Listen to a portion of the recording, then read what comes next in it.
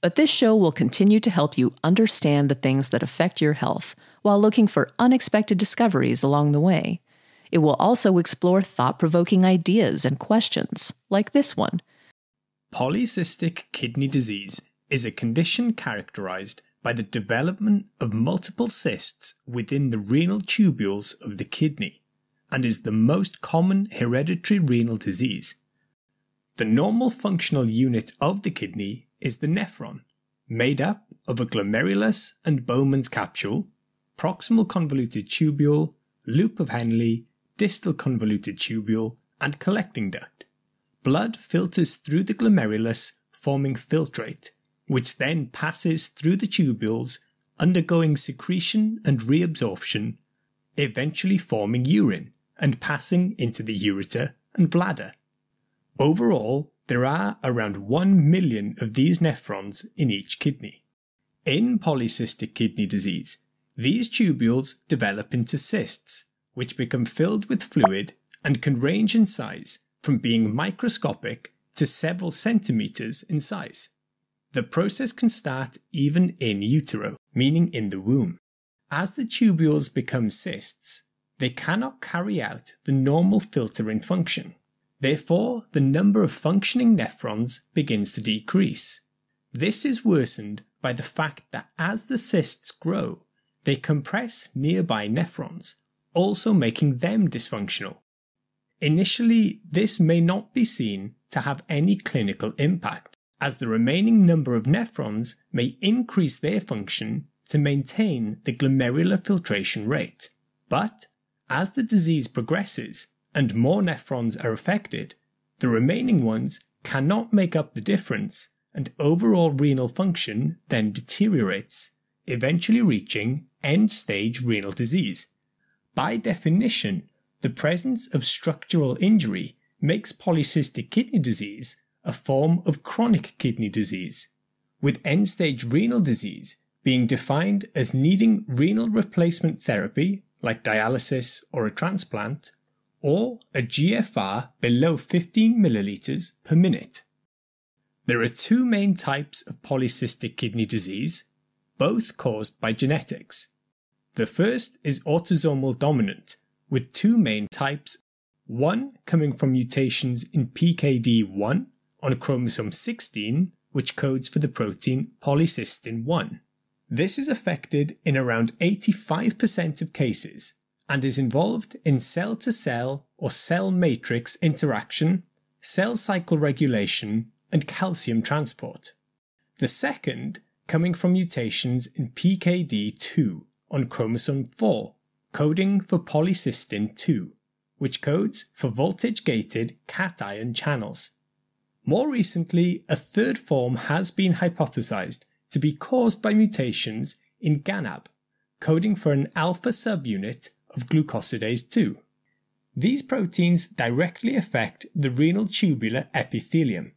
The autosomal dominant version features the second hit phenomenon, where the mutated dominant allele causes cyst formation once the normal allele is hit and becomes dysfunctional, which has near 100% penetrance. Around 25% of cases do not have a family history, which could be due to subclinical disease in the relatives, or it could be a new mutation. We take this few seconds off to inform you, our valued loyal listener, about the best health and fitness podcast shows from the Nespod Studios. Join us as we give you the best of the best health and wellness updates you can rely on for the treatment of chronic health problems. Classic functional medicine back to basics health tips and special updates from the best doctors in the United States of America. Check out this health and wellness podcast shows.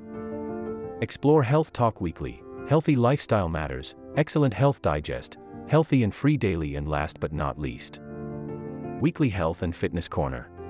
Also, check out Nasty Boy CC, the truest story never told fiction podcast, for that real life on the go experience with the 27-year-old golden boy, who made our guest invite #1 list. He tells us about his story as it happens in real time and in real life. It's Nasty Boy CC, the truest story never told. Go get a load of that happiness, because happiness is healthy as we know it. Join us every week as we continue to provide you the best of health and fitness wellness updates from around the globe. Enjoy the show.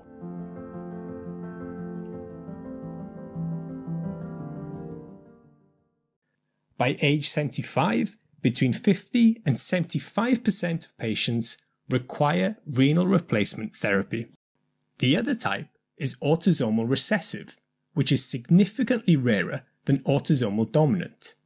It often involves PKHD1 on chromosome 6, which is a gene coding for fibrocystin, a protein involved with the generation of cilia in renal epithelial cells, and has a role in forming the lumen of the tubule. It is estimated that mortality is around 30% in newborns with this version. Initially, polycystic kidney disease may be asymptomatic, but with time, hypertension can develop due to the renin-angiotensin-aldosterone system activation. Hematuria can be present due to vessel damage within the cysts, as well as pain or fullness, which is most commonly in the abdomen. Polyuria, meaning an excessive urine output, can be a feature because the cysts can make it more difficult to concentrate the urine. There is an increased risk of urinary tract infections and renal stones, and there is also a link between autosomal dominant polycystic kidney disease and the presence of aneurysms. For example, in arteries of the brain, which can predispose to intracranial hemorrhage, which is estimated to be in 10% of patients, or other arteries, like the aorta. Other extrarenal findings are liver and pancreas cysts, mitral valve prolapse in 25%, diverticulosis, and even aortic dissection, which could be related to the aneurysms. These can be a clue to suggest autosomal dominant rather than autosomal recessive polycystic kidney disease, as the latter typically features liver fibrosis and widening of hepatic biliary ducts. The diagnosis might be initially suspected from the history and physical exam, and from there imaging like ultrasound, CT, or MRI is done. In some cases, potentially with family planning, genetic testing can also be done, but this is not routine. In general, as part of the diagnosis, the number of cysts present are counted and correlated with age. For example, below the age of 30 years, there must be either 2 cysts in one kidney or 1 cyst in each kidney. Between 30 and 59, there needs to be 2 cysts in both kidneys, and at the age of 60 or above, there should be 4 cysts in each kidney. Overall, the autosomal dominant variants typically feature normal-sized kidneys with larger cysts, while the autosomal recessive features enlarged kidneys with more numerous but smaller cysts. Tolvaptan, which is a vasopressin receptor 2 antagonist, has been shown to have a beneficial effect on the renal function, and ACE inhibitors and angiotensin receptor blockers can be used to interrupt the renin-angiotensin-aldosterone system and reduce hypertension, which helps to reduce the risk of cardiovascular complications. Linked to this, statins may also be started to reduce that risk. Lifestyle changes have some evidence of being beneficial, like a ketogenic and time-restricted diet, and it's also recommended to avoid contact sports. Antibiotics are regularly used because the cysts can produce a breeding ground for bacteria. As the disease progresses, renal replacement therapy may be considered, where the function of the kidney is replaced by other methods.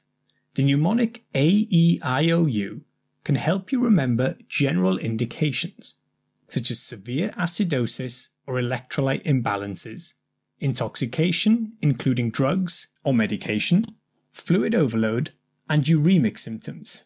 This could be extracorporeal dialysis, like hemodialysis or hemofiltration, where blood is taken out of the body and undergoes diffusion or filtration in another machine before being returned to the body.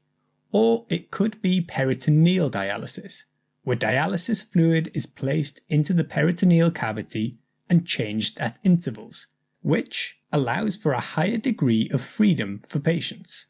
Renal transplant is also considered to be a form of renal replacement therapy.